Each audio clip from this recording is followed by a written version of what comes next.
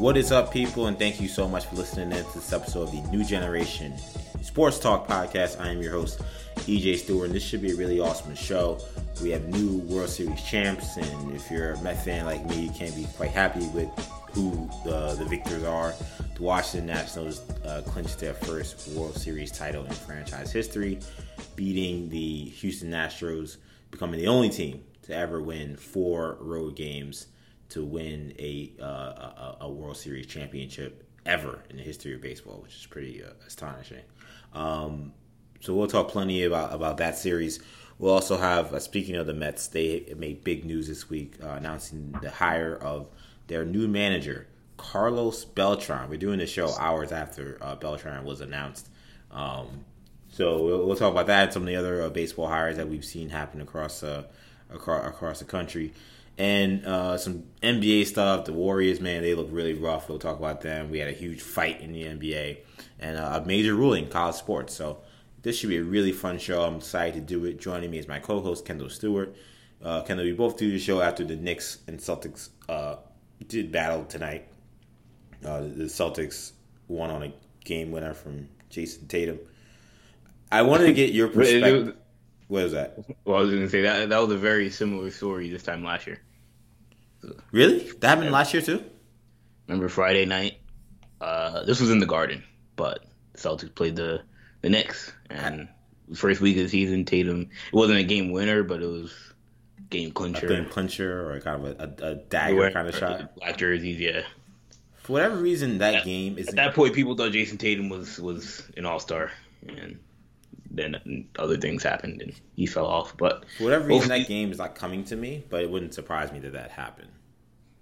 Yeah. I mean, it's Jason Tatum is the Knicks. So, like, the Knicks having devastating losses against the Celtics and against really most teams that you filter them out at this point. Yeah, it sounds about right that would have happened last year.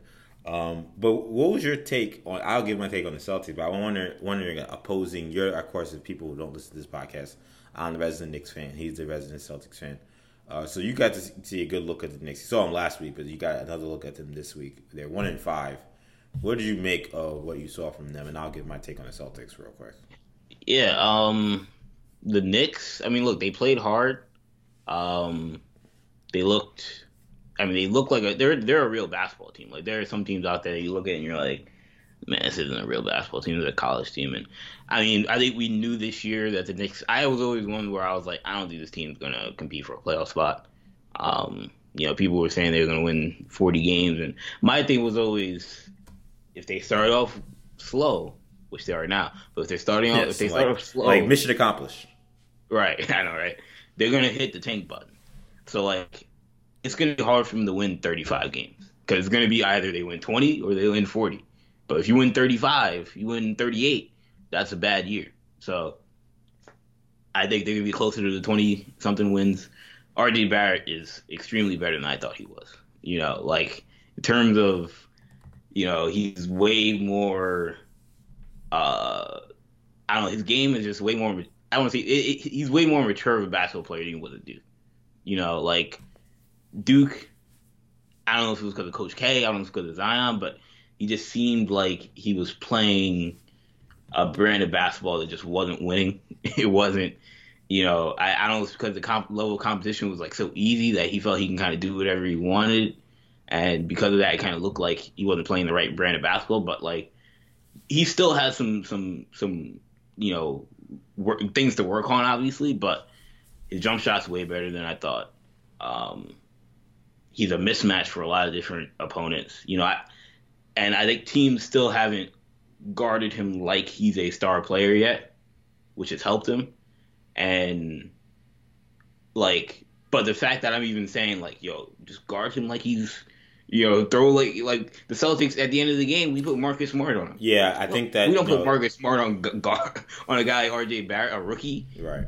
In the last, we put that dude. The last game, Marcus Smart was guarding Giannis all game, and he's guarding Julius Randle for most of the game. Then the last 5 minutes, Brad Stevens puts Smart on Barrett.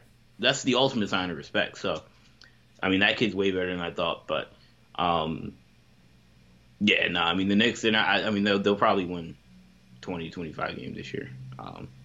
and you just gotta hope that you strike gold in the lottery.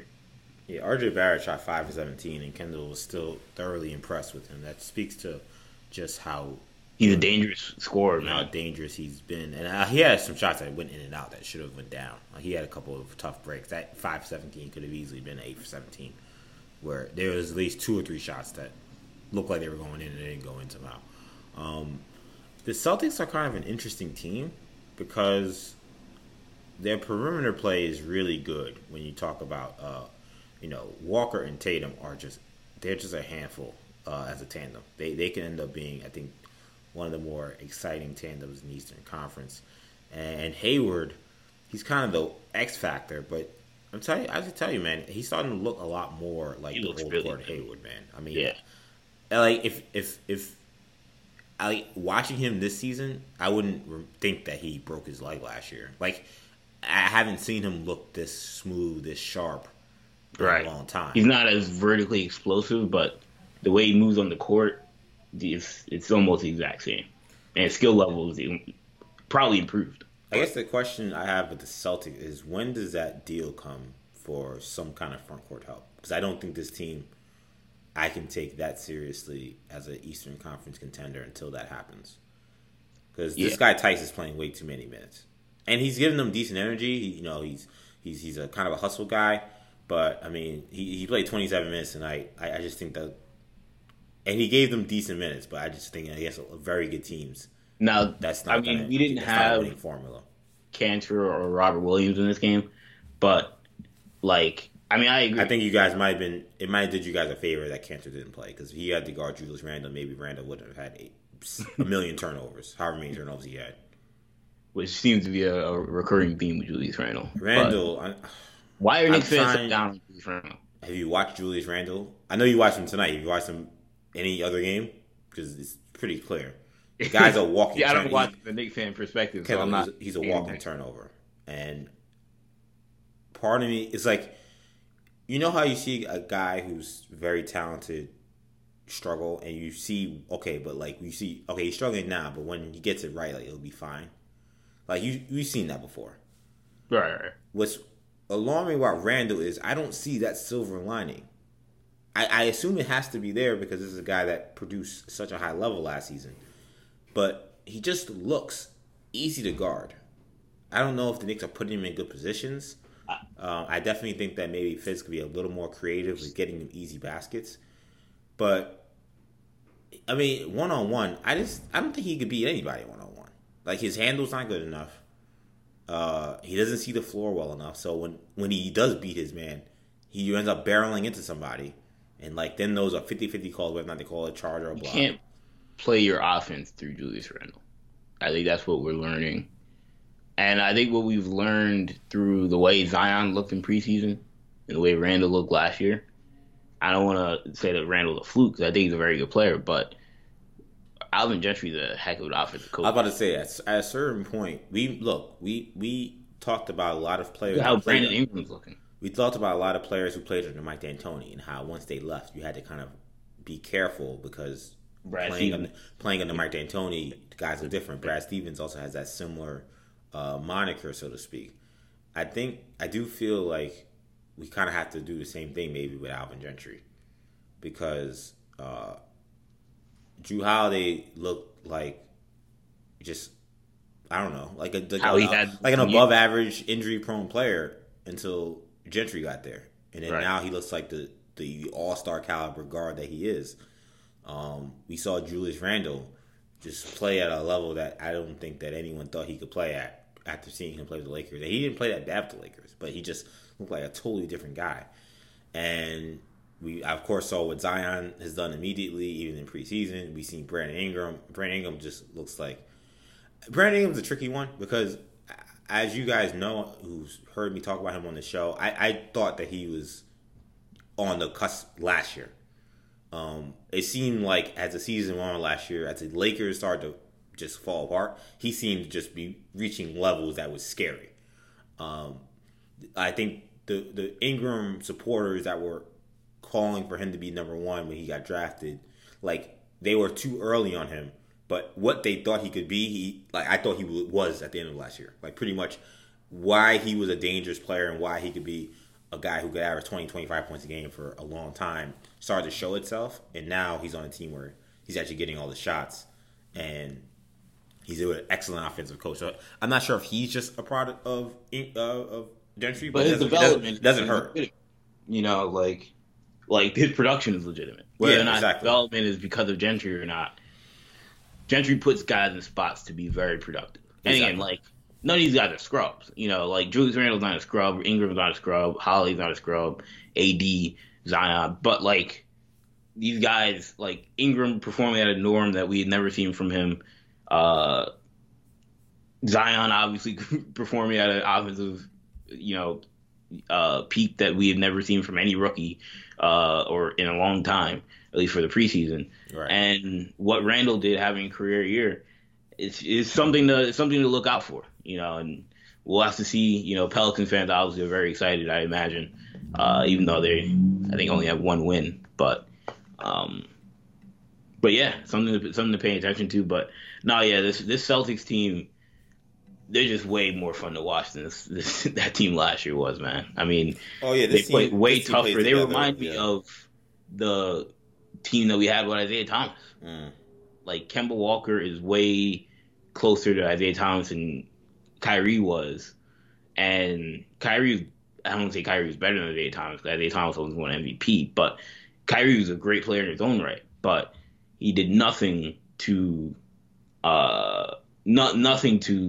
energize the team in any way on the defensive side of the ball, and neither really did IT defensively. But in terms of as a leader, and look, Kemba's a better leader and team guy than Isaiah Thomas was, because even Isaiah Thomas had a, kind of that underdog kind of like, that underdog complex of like, give me the ball and this, that, and the other thing. But Kemba Walker, as a leader, him and Smart and Tatum and Hayward, we haven't even had Brown. That game against Milwaukee is what, really gave me confidence in this team more than even this game, obviously, against the Knicks that we almost lost. But I agree, though. They can't win at the super high level without some sort of real center. But how are you going to get that guy? I mean, what I will say is, my last thing is, the way this team has looked without Jaylen Brown, obviously it's only 2 games, but when you beat the Milwaukee Bucks like that, you do wonder, like, I mean, we just gave him all this money, but if we traded Brown for, like, if we did end up trading Jaylen Brown for, like, Domantas Sabonis, like, with the way he's looked in early in the season, which has been, 20 and 10, like, this team I would feel like this team could compete, like, if we had that, or if we still had Al Horford or somebody. I saw someone say that Jaylen Brown was just Andrew Wiggins if he cut off his flat top. Well, now he doesn't have a flat top, so, I think that was harsh, but... No, yeah, that's harsh. But he plays with way more passion than... Yeah. I just thought that was a funny line, so I just wanted to say it. I don't agree with it. But yeah, the Celtics are an interesting team. Like, part of me is intrigued by the idea that if you could just have like hellacious one-on-one perimeter players in this NBA in the Eastern Conference that is good at the top, but not just impenetrable in terms of like the teams at the top being just like unbeatable. Like, could like they upset someone and get farther than I expect? Like, I wouldn't think this team could do it. I still don't think they can do it because their front court is so bad.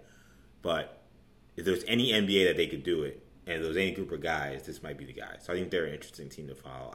I've all season I've thought that the Celtics have kind of been a team that people have written off in terms of talking about the top half of the Eastern Conference as a team that just nobody really is looking at. I think that they're interesting, and I'm paying attention to them. Right now, I can't say that they're ahead of Milwaukee or Philadelphia, but it's a long season, so we'll see how the rest of it goes with them. But we'll have more hoops talk in a minute.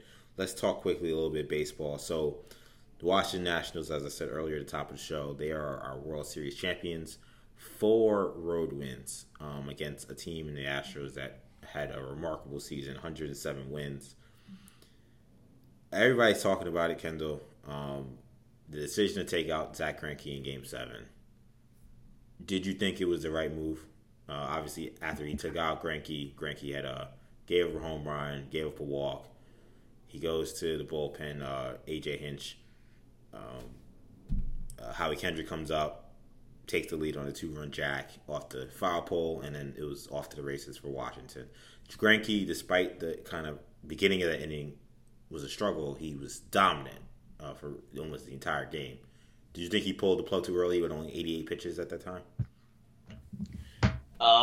Look, it's very easy to play, hindsight manager in baseball, especially when it comes to pitching decisions. I understand pulling Greinke. I think at that point, baseball, it's Game 7. That's a team game. I understand some people say, look, that's Greinke's game to win. That's Greinke's game to lose. I'm not putting him in that class. Right. I think to me, there are certain pitchers I'm putting in that class. Like the Mets, we lived by the sword and died by the sword with Harvey in Game 5, going for a ninth inning. That to me, Madison Bumgarner, the Dark Knight in 2015. Yes, that is his game. I agree. Madison Bumgarner in his prime. That's his game. Greinke's a very good to great pitcher. I don't think he's shown me, what's the word?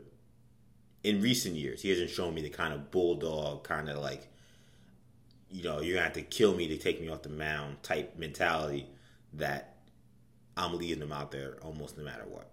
He just doesn't. There's a certain level of pitcher that reaches that pinnacle. To me, if Scherzer's going well, Scherzer's that kind of guy. If obviously Cole World is going well, Cole's that guy. DeGrom is that kind of guy. There aren't a few guys to me in this sport that I'm putting that kind of onus on in a playoff game with everything on the line.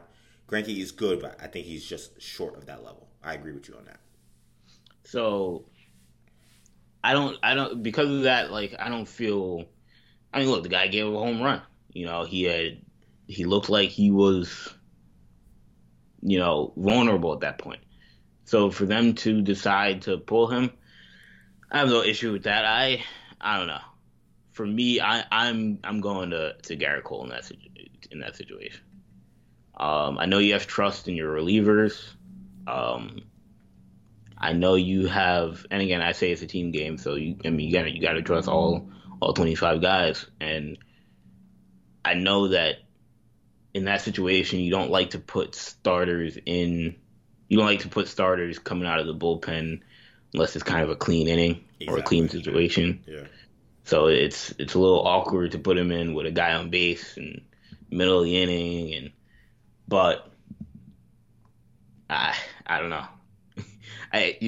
That's one of those decisions where if you're A.J. Hinch, you have to realize if this doesn't work, you're gonna get destroyed, and you don't always want to think like that, but you don't get destroyed for going to Garrett Cole in that situation. If Garrett Cole, if he chokes, that's on him. That's not on you, man. I went to my best pitcher. A guy who's gonna make $100-200 million this offseason. I mean, I don't know. So that for me, I would have went to Garrett Cole. I don't blame AJ Hinch for this loss. Some people saying he's the worst manager in baseball. I mean, some people saying that he deserves to be fired. Yeah, come on now. For not putting in Cole, that's not a point blank decision to me. Yeah, I don't think it's an obvious. I see your point in putting him in, but I don't think that's just an obvious call that he blew. I want to win with my best players. I want to win. I want to live or die for my best players. So if Garrett Cole is ready to pitch, I'm not gonna not go to him. And if the theory was you wanted to save him, I mean that's fine, but that's also very risky. I mean, Harris had been great in the postseason, except for the game before when he gave a home run. And perhaps that should have been a sign, maybe that vote him again. But it was the only run he gave up the whole postseason. So, I mean, so it's like, what am I not gonna? He had one bad game the last game. I'm not gonna go to him at all. He's been solid for me all season. He's been great for me all season. That seems, I don't know. I just sometimes you got, as Charles Barkley says all the time. Sometimes you got to shake the other team's hand, man, and say hell of a job. Howie Kendrick was just Howie Kendrick, man. just a monster. I found out this postseason Howie Kendrick was still in the league. I was watching these playoffs, I was like, Howie Kendrick? He didn't retire? No, Howie Kendrick's out here still mashing at age 30? Was it 36? I heard all something like that. Yeah. I mean, God bless him. Versus man, they got the 2010 All Stars, man. Yeah, Ryan Zimmerman's out there. Ryan Zimmerman. Ryan Zimmerman. I think he might retire after this. I don't know. He kind of had to. Right? Yeah. I mean, he was shot in the series. Who would have? Yeah. He was shot playing in the series. Who would have predicted that Ryan Zimmerman would get one before David Wright? Dave Wright had some good cracks at the apple too. No pun intended. Obviously, the Mets having an apple in their stadium. He had 2006, which I guess we'll get to when we talked about Beltran, and then he had 2015. And what was crazy about this World Series, I don't know if anyone else thought about it. I'm sure people, especially national fans, probably thought about this. 2015. But the first thing I thought about when Nationals won this World Series, I don't know about you. I know a lot of people probably jumped to Harper, and Harper is an obvious thing to think about and talk about, which I'm sure we will. But the first thing I thought about was, man, like when I started watching baseball, the Nationals were awful. I know. They were an expansion team, they weren't an expansion team. That's what made them so. That's why it was so crazy how bad they were. They were a regular team. They just were trash. But they were just so pathetic. Yeah. They had nothing going for them, and to see them now winning a World Series is incredible. For years. That's why they got Strasburg. And they got Strasburg. They were bad for years before they got. That's why they got Ryan Zimmerman. But they are the fact that they turned that franchise around to the point where they're winning a World Series is. I don't know. I don't remember the last time that was the first thing I thought about when a franchise won a World Series. Is wow. I remember when these guys were terrible. The Astros a couple years ago were kind of like that. The Astros were bad, but I didn't look at the Astros as a franchise and say this is a putrid organization. Right? Yeah, because when I grew up, the Astros were in the World Series. True. They had Beltran and they had Roger Clemens. They've had Jeff Bagwell and Craig Biggio. So I don't look at them as a pathetic franchise. But the Nationals, they don't have any history. Speaking of the old school Astros, real quick. I wasn't planning to bring it up on the show, but we do got to give an RIP shout out to John Witherspoon, who passed away, of course, actor, comedian. And I was watching a old clip of John Witherspoon. I forgot what it's from, but he's talking about, he's making the case for why all sports should have everyone just use steroids. And he was like, and I guess this was when Roger Clemens was still playing with the Astros. He was like, Roger Clemens is 40-something years old, throwing a baseball 350 miles an hour. That's a bad mother effer.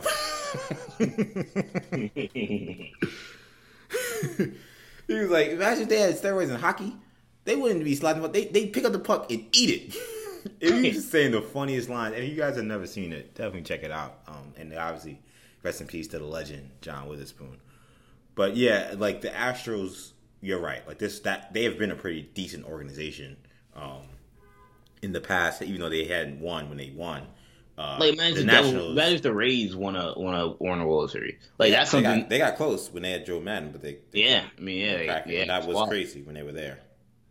It's like if the Clippers ever won an NBA championship, that would be that would be the first thought. It was wow, this team is just the epitome of ineptitude, and they're there's no history of them winning.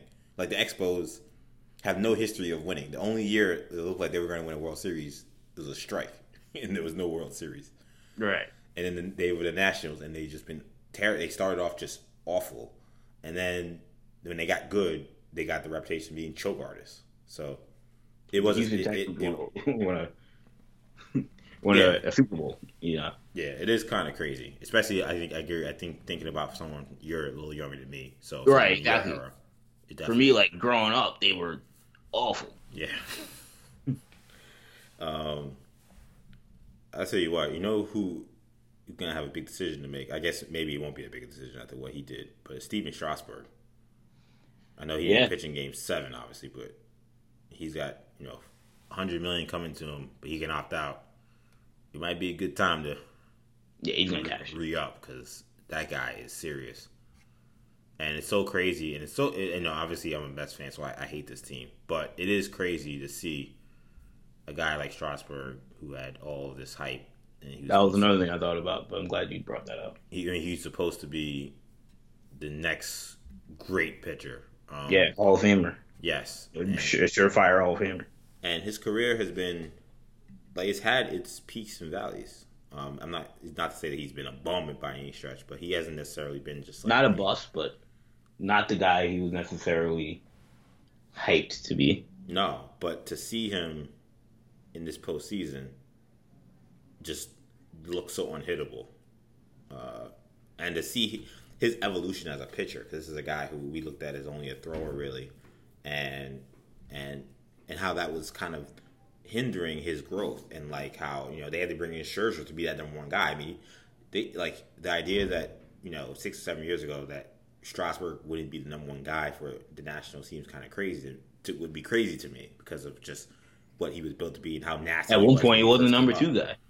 Yeah, exactly. Gio Gonzalez. Yeah, and even this year they had Patrick Corbin, who was right. Is, you know, you could argue he wasn't the number 2 guy this year. Right. This actually wasn't even Strasburg's. This might have been one of his worst seasons. It wasn't like he had a bad season, but his numbers were, you know, good but not dominant. To see him turn it around the way he did and the way he pitched in this World Series, he just deserves a big shout out. That's a you know, a big nod to perseverance. And he had 5 wins in this postseason. San Diego State is the first school to have an NBA champion and a NBA Finals MVP and a World Series MVP in the same year.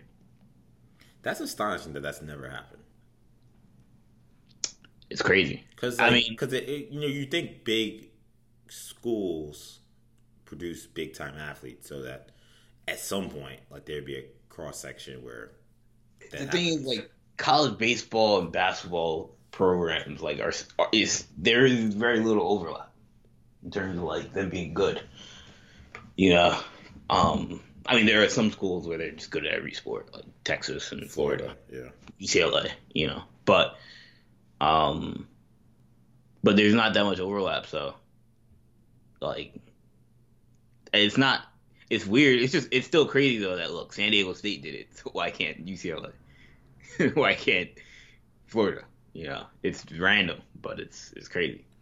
Ironically, I felt like after the series was over, the guy who was talked about the most didn't play 1 inning in this series, but it was Bryce Harper. Yeah. Do you feel like this World Series, I talked about it a little bit a couple weeks ago, but do you feel like this World Series will now really, really possibly hurt other mega free agents and their value in the open market? So this is like your worst case scenario if you're like a Scott Boras. I mean, like, you know, the Washington Nationals, you know, could have spent $300 million plus on one guy. They said, you know, hit the road, Jack, and spent that money wisely on, you know, Patrick Corbin, other smaller pieces to kind of fill out their roster, and everyone still wrote them off. Everybody's like, this team is done. Yeah, they got some nice pieces, but maybe they can compete for a wild card, but which they did, but they won't win a World Series or compete for a championship and a pennant. And they showed that you can. And it's so funny because it's like, how many more examples in baseball do we need of, like, teams not spending the huge money and somehow at the end being the last team standing? Right. To the point where, why is any of these guys ever worth that money? Like, who would ever be worth that kind of money at this point in time when you see this kind of thing happen? Yeah, I mean, that's not where I thought you were going. I thought you were going to say, does this hurt Bryce Harper's legacy and his reputation? To answer that quick question before you answer my question, no, because I think baseball is too much of a team sport for me to believe that. I think that. So you don't think this will be part of Bryce Harper's story when he retired? Oh, well, that's different. That's almost a different question, but I guess in some ways it is kind of the same. I thought about it from my perspective. I think from the overall perspective, yes, this will hurt his legacy. From my perspective, it won't have any impact on his legacy. Because, again, I view baseball as one of the most ultimate team sports. I think baseball maybe the most ultimate team sport. I don't think one guy can really win you a championship. He'll only be able to shake believe me, the Mets would have won the last 2-3 years just with how DeGrom has been. So that hasn't happened. So you need a lot of things to go right for you to be a World Series champion. I just think that I think, and also the game is so much luck. Like I can't put that on him. Not me. I think other people. He's gonna have to win a World Series to shake that reputation. Like the same way Kershaw, like his playoff debauchery will always be a part of his legacy going forward until he wins. It's gonna be the same for Harper. It's gonna be he's the guy that was Washington's prodigal son that couldn't win there, left, and they immediately won there, and then he goes to Philly, and now I feel bad for him because he's only a year in, and like every year that's going to be a conversation. And he's in like the worst city to have this thing hanging over him. If he was in L.A., San Francisco, they wouldn't care. He could almost, honestly, besides New York, he could be in almost any city, and this wouldn't have any impact on him. Nope. But this is the one city that's going to remind him every day. In the division, couldn't be any worse. Yeah. If this were a team, if he were a part of the Mariners and they won a World Series, it'd be a conversation, but they would forget. Yeah. But the Philly fans aren't going to forget about the Nationals winning a World Series without Bryce Harper. No, and they shouldn't. Yeah, exactly. But to answer your question about free agency, the thing is, like, these teams are still statistics and analytics still reign supreme. So while I think precedent that this sets is important, I still think that these teams are still going to use the same models and they're still going to run the same numbers that they normally do. And those numbers that come out to the best players are give you the best chance to win. So if the owner is willing to pony up the money, they'll go after them. It helps that baseball doesn't have a salary cap. So at the end of the day, one of these teams can always find the money. If there was a salary cap in baseball, I'd say, this is going to kill these guys. Because now these teams can really be smart about it. But if I were a GM, I think this would change my philosophy maybe a little bit. But it also depends on the player. But it's gonna help teams that lose players for sure, or teams. Yeah, I think that team fan bases, smart fan bases will not lose their minds, I think, as much in the recent history. But Mookie Betts is still going to get a heck of a bag next offseason. For sure. Somebody. And it may not be the Red Sox, but the Red Sox are going to be in that conversation. I don't think they're going to be like, well, the Nationals won with Bryce Harper, so we let Mookie Betts walk. But it is interesting, though. Like, this is a big market team in Washington that let this guy walk. And, for example, a guy like Mookie Betts, Washington didn't just pocket the money. I think that's what a lot of problems a lot of these other teams have, is that those guys bounce and then those teams just pocket the money. Right. What if a team like Boston decided, okay, we're not going to sign Mookie Betts, but here's 3 other guys that are going to help fill out our roster, and we'll try to replace them with someone who's comparable. Or not comparable, but at least, competent. That move may be more well received in a place like Boston than that move never would have been well received 10 years ago. Like, the people would lose their minds. After what happened this year, that might change.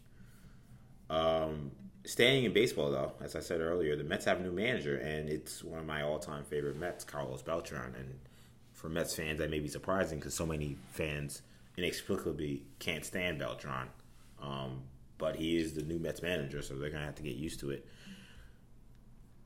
It seemed to me all along that this was the guy that Mets wanted to hire, and when that happens, I generally feel good about the decision my team made. Now I know this was a very long process that frustrated a lot of fans and frustrated a lot of people, but I like that the Mets were thorough, and to me, the fact that they were that thorough and still landed on the guy that was pretty much rumored from the beginning to be the guy they really were interested in tells me a lot. It tells me that he had to earn the job. It wasn't just handed to him. and he had to really impress them with 3 rounds of interviews, which is not completely unheard of, but usually after the second round, like, they get their guy. The fact that he had to go through 3 tells me that the Mets were doing their due diligence with this. And I think that it's a great move. I think that Carlos has shown the Yankees have just spoken so highly of him and just the little work he's done with them in their front office. The Astros spoken highly of him during their World Series run with what he kind of brought to the team. He didn't really even play for them, but just the kind of leadership and the things he kind of taught the players during his time in Houston that season was extremely well received, and they were gracious for it. By all accounts, the guy is a very bright baseball mind. I think there is value to the fact that he's bilingual in this day and age, and that you have a guy who can connect to the Latin players as well as the American players, obviously. I think I know some people have kind of harped on the fact that the fans don't like him. I think the fact that he's a manager, I don't think it kind of matters that much that the fans don't really like him. I don't think that should hold weight in terms of who you're hiring as a manager. But he struck out. It's like Beltran's a weird. It all at the end of the day comes down to that strikeout, but it is more than that. Like, if to give us Mets fans credit, or not us because I don't agree with these people, but to give Mets fans credit, it's the idea that he never fully lived up to the $118 million contract. He never ever played as well as he ever did. He never played as well as he did in that World Series run he had with the Houston Astros. So, I don't know. I personally always felt he got a bad rap. The guy made 5 All-Star teams while playing for the Mets. He had 3 Gold Gloves. He was just a bona fide star. I mean, if he wasn't, he might not have been an MVP caliber guy, but he was a perennial All-Star. He played a Gold Glove caliber on the field. I don't know what more you can ask. So you got that guy who has that kind of pedigree, who knows this generation of player, and has already shown the ability to connect to this generation of player. And by front offices like the Yankees and Astros, who thinks very highly, who are some of the best well-run organizations in the game, and think very highly of him, I don't know how else you can really bash this move. The only thing I hear that I think is anywhere remotely credible is the idea that, well, he's a first-year manager, which I get because Mickey Callaway was a first-year manager, and that guy was completely over his head.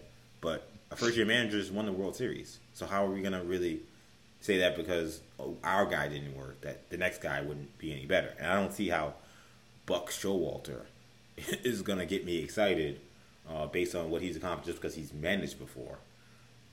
I thought Joe Girardi would have been an interesting choice, but I do kind of wonder if this team needs a guy who players typically don't like. I don't know. I think this team played hard for Terry Collins, and they respected Terry Collins. And Terry Collins wasn't an unlikable manager. Like, I don't know if you need just to kind of, for lack of a term, the hard ass to get these guys to play it up to their abilities. I think that Beltran could be exactly what this team needs. Yeah, I mean, it's interesting because obviously former Met, former player, he seemed to be heading in this direction, so it's not a huge shock. And his name made sense. Again, given his connection to the city, given his connection to the franchise. I don't know what kind of managing chops Beltran has, but he's always been a fairly smart guy. So I think this should work for the Mets. We saw obviously the Phillies went out and got Joe Girardi, which people are very excited about in Philadelphia. Because Girardi is the exact opposite of what they had in Gabe Kapler. Kapler is kind of I don't want to say he's an outsider, but he's a quirky kind of personality. Yes, he's not your standard guy in terms of managing, in terms of decision making, in terms of handling the media and stuff. So, bringing somebody like Girardi, who's way more kind of, I don't say ordinary, but clear cut, you know, way more experienced. Like that'll play well in Philadelphia. Given he's such a stark contrast, and typically that's what happens when you get rid of somebody, you go for somebody who's the antithesis of that. And that's maybe what we're saying with a lot of people were saying with the Mets, where it's like you bring Callaway, who doesn't have that much experience, and you bring Beltran, who also doesn't have that much experience. But Beltran's going to command way more respect, I would imagine, because he's a bigger name, and he's going to command, I think, way more respect from the fan base. But I don't know, I could be wrong. I don't know. He's not going to gain respect from it. He's not going to garner respect from the fan base. That's not going to happen. He's going to have to earn that. Right. I agree with that. I think he's gonna have to earn it, but I don't know. I just think because Mickey Callaway is kind of just a guy, that reputation, and again, maybe that though. Maybe it's not even the hardcore fan base, but like just baseball people, the media. But also, we saw the Cubs hire David Ross, which would be very interesting because obviously he just won a World Series there.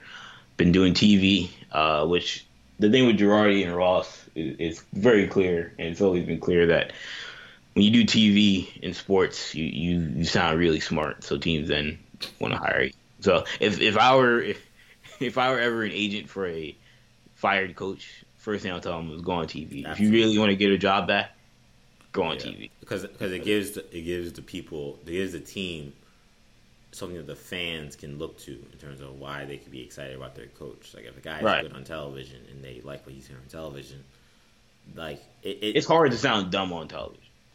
I don't know about that. Well, I would say there's some people that do it. That I work with anyone that sounds dumb, but I do work with people who work in television, and it's not easy. That's what I would say.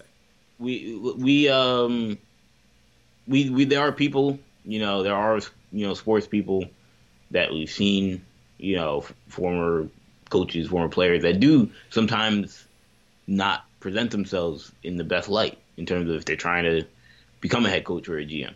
But if you're smart about it, it's not hard. But these guys, like a lot of them, I would advise it because a lot of times they do end up with these jobs. But Ross should be an interesting dichotomy for a guy that just won a World Series with now is going to be their manager. I don't know how it's gonna fit in the organization in terms of the locker room, the clubhouse, but Rizzo spoken highly, very, very highly of Ross. I'm sure a lot of those guys have, so it should be interesting. And the Giants, speaking of Gabe Kapler, have interviewed him multiple times, so he seems to fit what the Giants want to do more than what direction what the Phillies were going. So. Not only does he kind of fit what the Giants want to do, but I think he also kind of fits the city way better than he fits Philly. Right, exactly. Philly, I think, was intrigued by him initially, but I think his quirkiness was like, once it wasn't resulting in wins, like they had enough of him. I think Joe Girardi is a much better casting in terms of personality. He can deal with a tough media corps and deal with them with respect but sternness. He's dealt with it before. And I know a lot of Mets fans wanted Girardi. I don't think he was necessarily the best fit for New York in terms of the Mets roster. I think he's an excellent fit for Philly. Philly absolutely needs that kind of kick in the behind coach. Like I think they need the credibility. And they do need credibility in the locker room. There are a lot of talented star players who have not accomplished anything. And there was a notion that despite not accomplishing anything and having no one in there that's accomplished anything, that they could still rise above that, and they could not. I think Girardi comes in, he's won a World Series. He's been deep into the postseason. He comes in and he's won a World Championships as a player. He comes in with a level of credibility, and when people hear him speak, I think that they'll probably take it a little more seriously than they took Kapler. So I think that Girardi, is a great fit for Philly. I'm not heartbroken that he wasn't the Mets manager. I think that the Mets didn't necessarily need that kind of guy. I think they needed just a sharper baseball mind, to be honest. I just thought, as you said, Mickey Callaway to me was just a guy. I don't think that he wasn't too hard on the guys, too soft on the guys. I just think from a managerial X's and O's in-game management standpoint, the Mets would just outmatch them against a lot of teams. But at the same time, I also wonder if we're at a point in time where, because these teams are essentially just running their franchises based off of spreadsheets, is the manager even that big a deal? Like, it's only a few instances. Like, to me, like a manager's like value really comes into play only in like what we saw this week in the Game 7, where Hinch has to decide, am I going to Cole or am I going to what's the name, Harris? Like that's the kind of like those, like that answer you're not going to get on a spreadsheet. Like, that's more of a field thing. That's more of a it becomes a little different. It's an instinct, right? It's an instinct. Or Dave Roberts decided, I ain't going to go to Kershaw. Even though we've seen this over and over again go wrong. Like, yes, he kind of went against the numbers, but he also knows that Kershaw is his bulldog. So, like really, like that's really what your manager's for. If the other 162 games, they're just playing the numbers, and that's how they want these teams. That's how a lot of teams want these guys to be managed. So, the Yankees have been one of the few teams kind of resisting that a little bit, but they just got rid of their pitching coach because he didn't want to play by those rules. The Yankees are slowly moving to that too, Right. So the game is evolving and is very different. But let's talk some hoops now. So Steph Curry broke his hand this week. He's out for I saw like 2 to 3 months, which is just 3 months right now. 3 months. He just had surgery. Puts him back to probably All-Star break. I just thought this would not be that long.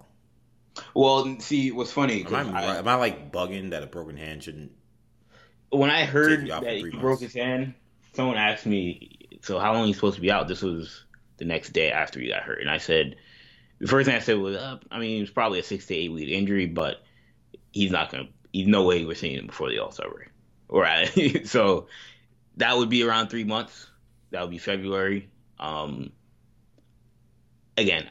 They say 3 months, and that's at that point. That's when they'll reevaluate. So probably it could end up being longer than that. But it makes sense because I agree. I think if they were in the playoff race, this would be no more than a 2-month injury.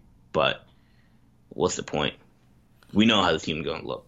I wonder if this is a better team if he even gets surgery.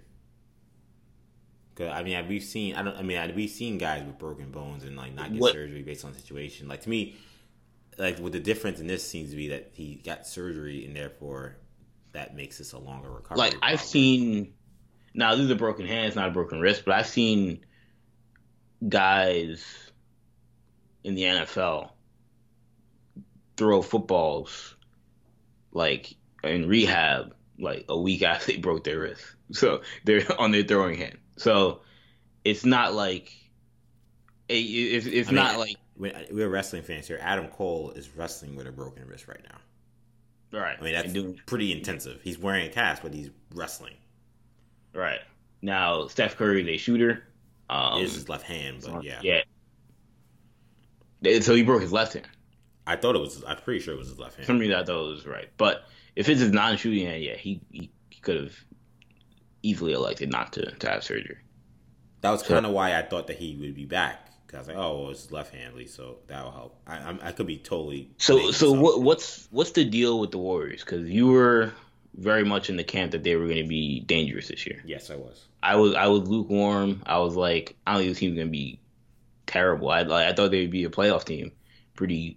I wouldn't say easily, but pretty closely. But I wasn't like confident that they were going to compete. So why were they struggling, and why is their season probably over at this point? I think they're just not deep enough. I think I definitely underestimated that with this team. You look at their roster, they just don't have the bodies. Jordan Poole is starting. Glenn Robinson is starting. Yeah, those guys are starting. I'm not sure if I'd be comfortable with those guys playing rotation minutes on a playoff team. They're starting. Right. Now, I know obviously Jordan Poole's starting because Curry's hurt, but still, like, Glenn Robinson was starting, Curry out there. So that's their start. He's the Durant replacement. Yeah, that's their starting lineup. So then you go to the bench. and you got Damian Lee. He's on the brother-in-law. Yeah, the brother-in-law Steph Curry. Steph Curry brother-in-law's getting minutes. No, I don't mean to disrespect Damian Lee, but it is kind of funny. Yeah, it does. He's a real NBA player. Like this isn't a Chris Smith situation, right? He is. For all Knicks fans out there, but he's kind of just crazy that damn, the Warriors things got so bad. They just threw Steph Curry's brother-in-law out there. He's like, yo, give us 20 minutes, give us something. I mean, Eric Pascal's a second-round pick. He's getting a lot of minutes. Why did they go after Seth Curry? I think they may have contacted him, but he would have been a great fit on this team. They needed the shooting. I don't know what their money situation was like. I assume it wasn't very good. They had to do a sign trade to get Russell. Yeah, they didn't bring They wanted to bring back Looney. So yeah, I assume they didn't have the bread for that. Yeah, I don't know. I think that the Warriors. The defense has been atrocious. The defense is really bad. Clearly, to me, this is a team that their defense is reliant. Obviously, finally, for the people who don't understand Klay Thompson's value defensively, they're finally seeing it. It's sad it took this to happen because people who know basketball have been telling you this for a million years, and also Kevin Durant. All we get is spreadsheets and all this other crap from analytics people, and it's like. You don't understand. This guy's an excellent defensive player. And you're right. Kevin Durant had also turned himself into a good to even at times great defensive player. Yeah, high-level defender. So you lose those two guys and you replace them with... and Iguodala. Yes, and Iguodala is a high-level best defender. So you replace them with rookies and guys who, maybe athletic but not necessarily, don't know the system as well, don't know the rotations as well. And D'Angelo Russell. They're getting exposed. And yeah, D'Angelo Russell's a bad defender, so this is going to be a long year. I mean, it's kind of shocking that it's just over this quickly for them, but I think it is. Like I know some people are saying, does it mean the season's over? Yeah, I don't see how the Warriors stay afloat here. Teams have already made in calls for D'Angelo Russell, which I'm like, I saw eligible to get traded till like December, but. I've seen people make the case that the Knicks should call about D'Angelo Russell. Yeah, that would probably cost them. I would imagine that was Kazim from We Day, by the way, who made that call from a lot of stuff. SNY and Europos, a bunch of stuff. But I wanted to give him his proper shout out. He was the first person I saw. I want to say that would cost him a first-round pick this year. This year's first-round pick, you can't do that trade. Like, let's say let's say you make that trade in November, or not November, you can't. But let's say you make that in January, early January, New Year's. That point, Knicks are probably one of the bottom 6-7 teams in the league. Could be worse, but you make that trade. Let's say I can't make that trade. If your team starts playing good basketball, you can get up to 9 or 10. And now you're saying I'm trading 10th pick. I can't trade a lottery. I like Russell, but I can't trade. Like, lottery picks to me are way more valuable now with the lottery being such a crapshoot. Right. And just the way rookies... Even being 9th or 10th might be me and you giving up the number 1 pick. And I can't do that for D'Angelo Russell. And just the way rookies have been able to contribute, like... Exactly. Having that guy on a cheap deal is way more valuable. Like, Tyler Hero being the 13th pick and making, like, dirt cheap money for the next 4 years. He's like Miami's second best player already. Yeah, exactly. The Miami Heat are a whole nother storyline. Having 2 rookie guards like their best players, including one. And like they're 2 of the most like unlikely. Yeah, undrafted dude from Oakland, Oakland College. Yeah. Not Oakland, California, and Tyler Hero, a kid that had very little draft buzz, on a team that is a veteran team. Like, it's not like we were talking about some scrub team. Like, they have guys that have played in the playoffs, guys that have, won games. I mean, Jimmy Butler, who's just coming back, from his, having a kid. But that's a wild story. But no, this Warriors team, and Kendrick Nunn was on the Warriors just last year. Yeah, he was on their summer league team. I saw.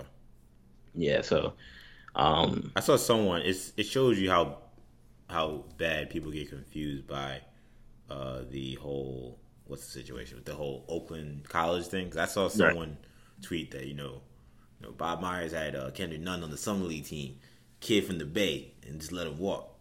Like, hey, Kendrick Nunn from Chicago. I know. I was like, I'm pretty sure Kendrick Nunn is from the South Side. I don't know what, but I was like, whatever. I just kept moving on. And then when you reminded me that he went to Oakland College, I'm like, oh, wow. Like that guy just didn't do any kind of like he did the bare minimum when it came to doing his research for firing off that tweet. Said Oakland.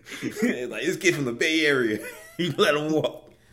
I mean, look. There are probably a lot of articles that just say, Kendrick Nunn undrafted out of Oakland, and it's very easy to read that out as he's from Oakland, California. But Kendrick Nunn played like a dude from Chicago. He, like some guys, I don't gotta even look where they from. Like you can watch where they play, and you're like, yeah, that guy. I've never seen a guard from Chicago shoot like Kendrick Nunn. I'll tell you that much. That is true. You don't see. Well, don't disrespect my man Norvell. Zach Norvell's got a ratchet. So you're going for Iman Shumpert? No, Iman Shumpert is not going to be the first guy I think about when I talk about steady jump shooting.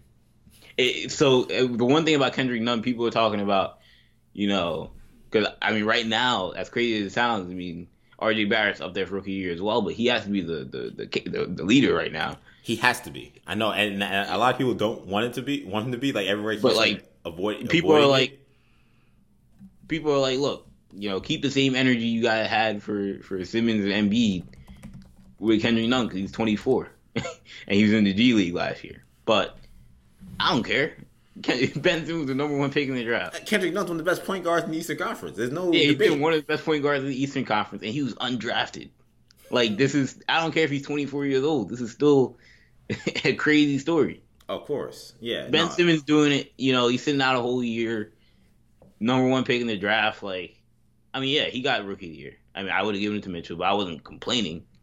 But I'm not gonna complain that a 24. It doesn't take away from RJ Barrett. It doesn't mean he's not a great player.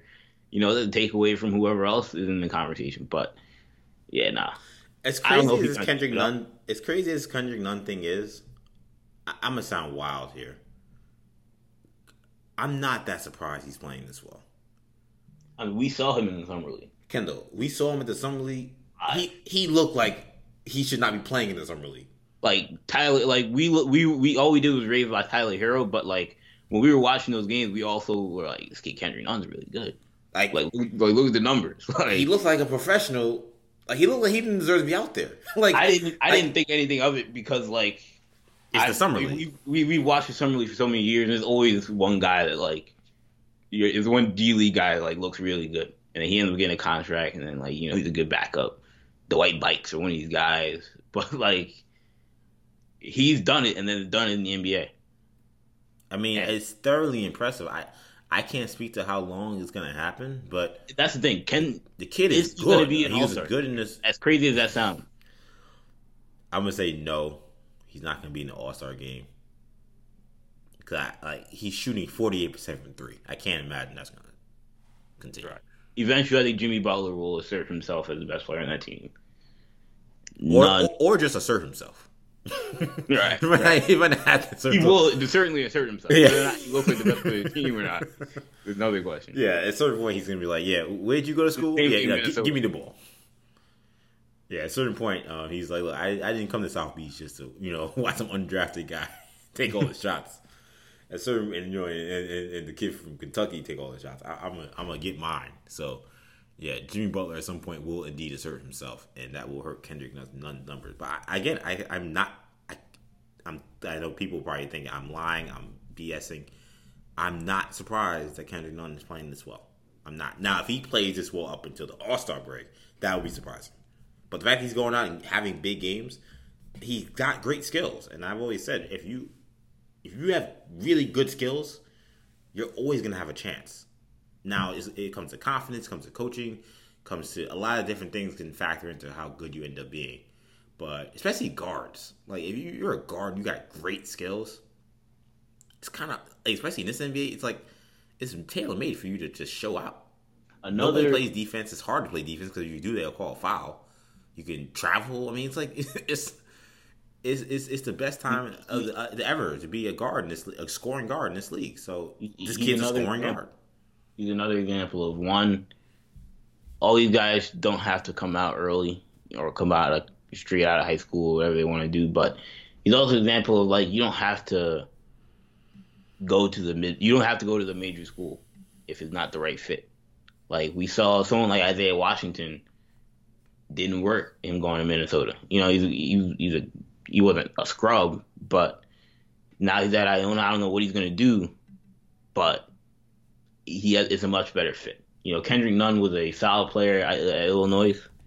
Got kicked out of school, a whole nother conversation. But resurfaced at Oakland in terms of into an NBA player. Didn't get drafted, but was in college for 4 or 5 years. Ended up now an NBA player. Now, I mean, I don't want to say an NBA star, but you know, it's been had the best start to a career for a Miami Heat player ever, like including LeBron and D Wade and any players ever joined the Miami Heat. So, I mean, props to him. Real quick on the Warriors though. Yeah. Do they? So they're gonna tank. Yes. Do they turn that chip into? Are they just gonna go with this? You think they're gonna go to the standard rebuild, or are they gonna wait in the wing? Or they're gonna wait in the background until the next star player becomes available? Then you have D'Angelo Russell, you have a top 5 pick. Yeah, no, they will not. They will not. Whoever they draft is not going to play for the Warriors. I'm gonna say that today on November 1st. Yeah, that's not gonna happen. Because given Curry and Draymond's timeline, adding James Wiseman to that team doesn't exactly. I mean, it helps them, but you know, you're not winning a championship. Say if it is someone like Wiseman and Russell, you could probably pick your disgruntled star. Somebody's taking that package. Yeah, if it's a top 3 pick, you got Russell signed for three long years and a top 5 pick with the caliber of someone like James Wiseman. Pick whatever disgruntled star that isn't going anywhere, Devin Booker, whoever. Like, pick him. He's gonna be a Warrior, and that would be the smart thing to do. This is not a team that when you're a team that's trying to hang on, like they're at the point of their careers where they're trying to hang on to that top status. Like, it's kind of weird. We look at these franchises, and I love going down the rabbit hole of Basketball Reference and just seeing like great teams and how they just all of a sudden they were there and all of a sudden they're just not. And the Warriors, to me, with the way the season's gone and now having guys having come back from injuries, they're getting dangerously close to being that team that was like the it team to just being just another franchise. They're not as far off as maybe I expected. Maybe a lot of other people did, because a lot of people didn't think highly of them. But you'll look at what the run the Detroit Pistons had going to all those straight conference finals in the mid 2000s, and then they just stopped going to them. Ben Wallace left, and then they were just really old, and then it was over. And Larry Bird and the Celtics in the 80s, they were going to the conference finals almost every year. It started to break down. Pistons started to get better. Other teams started to get better. And all of a sudden, they weren't in the conference finals and competing for championships. And a lot of those teams, the Celtics kind of had the issue with, of course, Len Bias's death. That should have been there to help them out. But in this day and age, with the Warriors, like, those guys are all in their primes, but they're at the end of their primes. So it's going to be incumbent upon them to get some other big piece to help them get one more run at it. It would be really cool. Like, the only reason I said James Wiseman is because he's the perfect fit in terms of they've already added a young player. Like, they need a 5-man desperately that like can do something. They haven't had one really since what, Alton Lister. He couldn't do anything either. But like the franchise has not had a great center in a long time. So, and given the way the draft is laying out, a lot of point guards, you don't necessarily need one. A lot of, Anthony Edwards also the 2 guard. It would make sense if they're going to tank to target James Wiseman. But Long way till June. Absolutely, and we don't even know who the top guys are going to be. Who's to say? Yeah.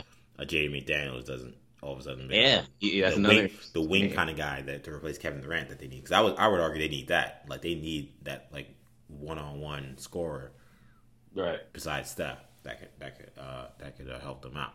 I've never seen two guys look worse in terms of just clownish behavior after a fight than Kat and Joel Embiid. I mean, I would say they just. They both look. I would say Ben Wallace and Ron Artest. Ben Wallace and yo, I was the first about to say Ben Wallace and Ron Artest had a fight. What?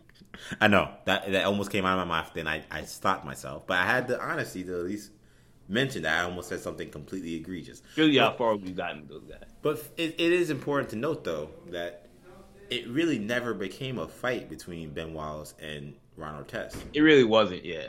It was a scuffle. And you could argue maybe the Cat and B thing was a scuffle, but it was a kind of a scuffle that Artest didn't really engage in that turned into a riot. So, in fairness to me, I think calling the Malice at the Palace a Ben Wallace Ron Artest fight is a little misleading. Hence why I was a little confused. Well, I would say, yeah, I guess I see what you're saying. I was just saying those guys look like clowns.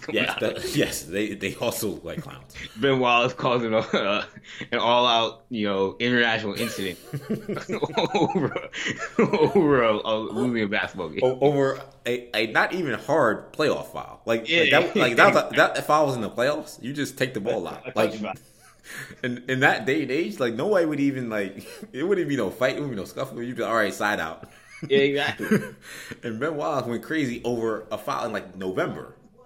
There's so many weird things about the Malice at the Palace. It's a shame that we've never gotten the full on documentary of that, but it's a whole nother. Yeah, what's that about? How is that not? I think the NBA is covering it up, man.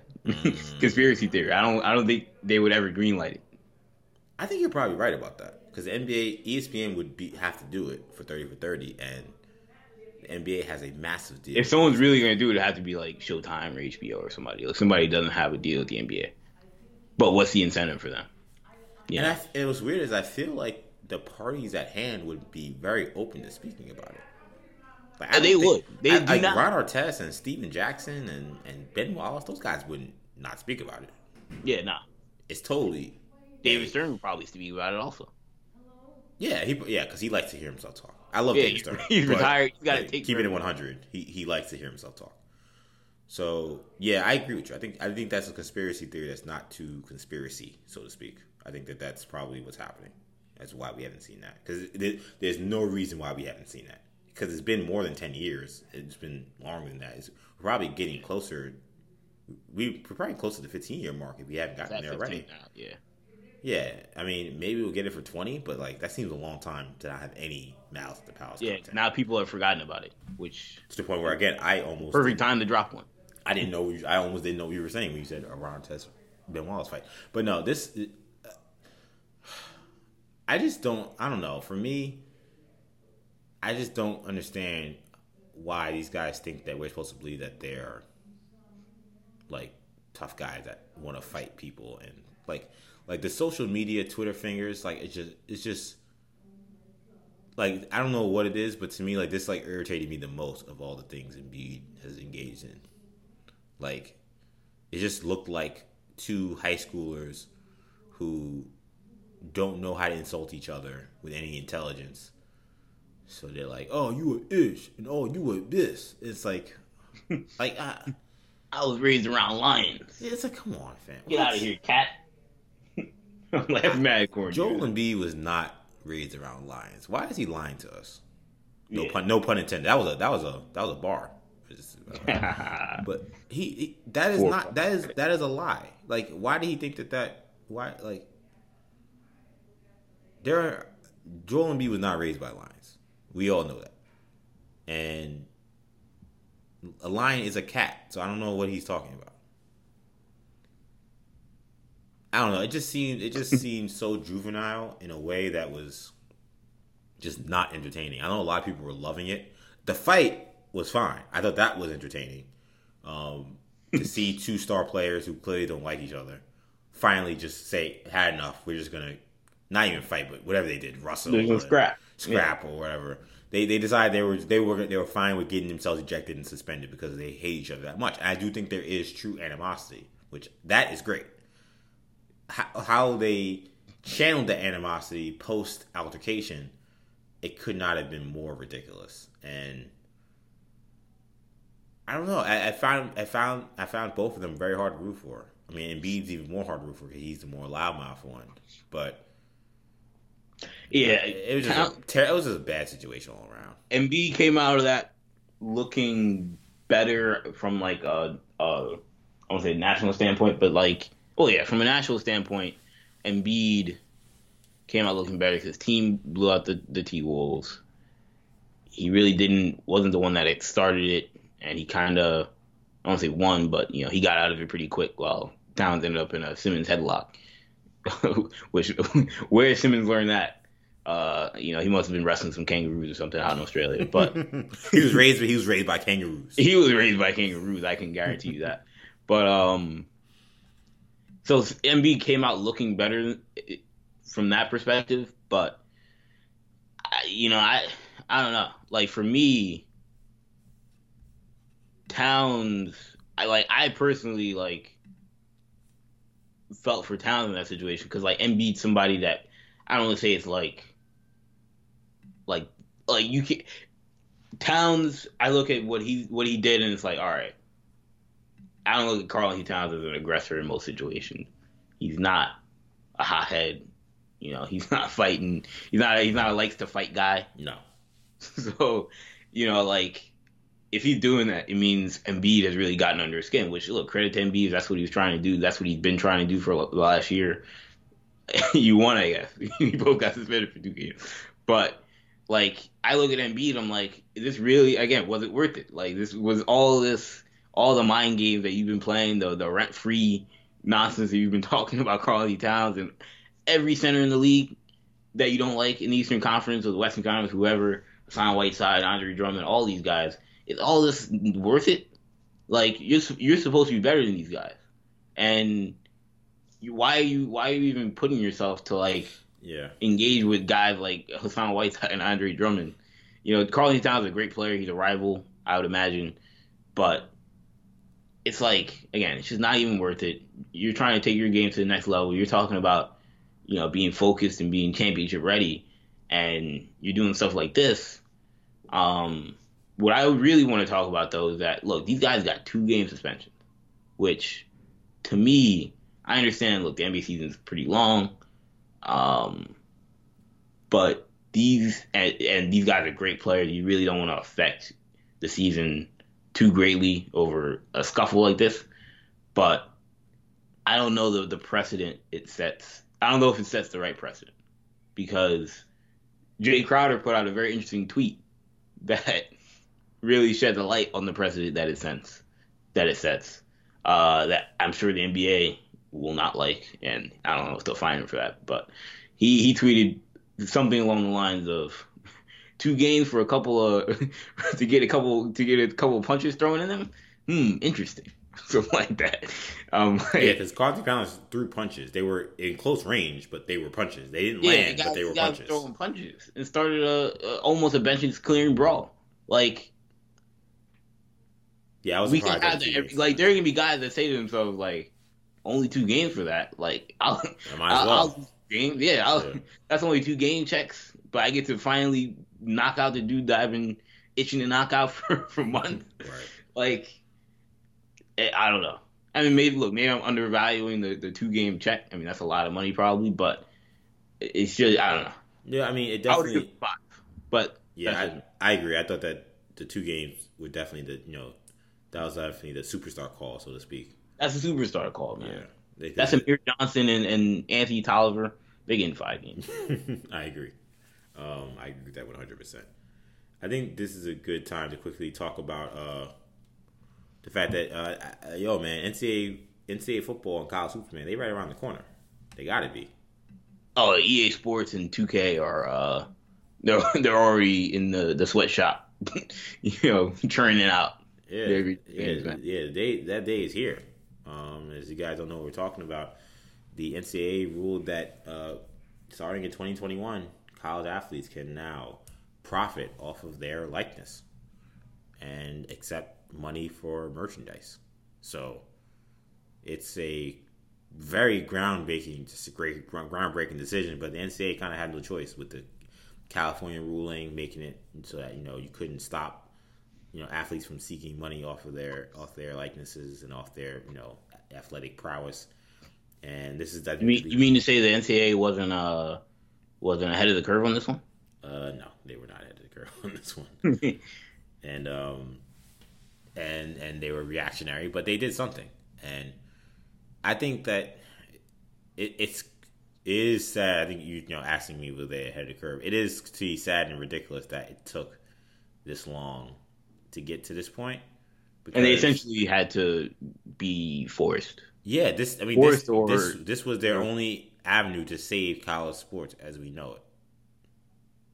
To me, I thought that this was the way this was playing out. It was playing out to be so grave that the only way to make this remotely keep college sports the way it is would be to finally do this. It's awesome that they did, but the NCAA's been just so slow to work. I'm actually still surprised that they actually did pull the trigger on it. So fast and so like underground. Like they just dropped this. The NCAA is pretty good for that. Yeah, I didn't even know there was a panel looking at this. Like credit to them, like they keep things in house fairly smoothly. Like this isn't the first time they've enacted things that I'm like, I didn't know about this. Right. So, but this is a proposal that I've talked about in this show for years. Yes, you have. I've always said, I don't know anything about stipends or player checks and compensation, but what I do know is that there is no reason why guys shouldn't be allowed to profit off their own likeness the same way that Olympic athletes can. It's the easiest way. Mm-hmm. If you want to talk about, how you're going to pay the women's team as much as the men's team, or how you're going to pay the basketball player as much as you're paying the golfer, let them make it a free for all. Let them get whatever their value. Full on capitalism. Yeah, full on capitalism. Like, who's going to argue with that? Now, obviously, there's always a debate to everything because that's society. So now the conversation is I thought that was a debate-free proposal, but now the quote unquote issue is that from some people is that now you're gonna have one is gonna be I'm not gonna say who, but there have been some high profile individuals, I'll say politicians that have come out and said, I don't want some athletes driving up in Ferraris and some, having trouble making ends meet. Yes, that was Mitt Romney, who, by the way, has he has a car elevator. Yeah, I'm pretty sure many of his constituents in Utah don't have car elevators, but he's not complaining about the fact that he gets to drive right. Maseratis around his the peons of his constituents, but for college athletes, oh no. Also, right. He's also acting as if they aren't. He's insane, by the way. We know he's lying, but it's insane to think that there aren't rich kids on college campuses. Right, that was aren't the driving Ferraris. Like, are you serious? Have you been to a high school in a lot of in every state?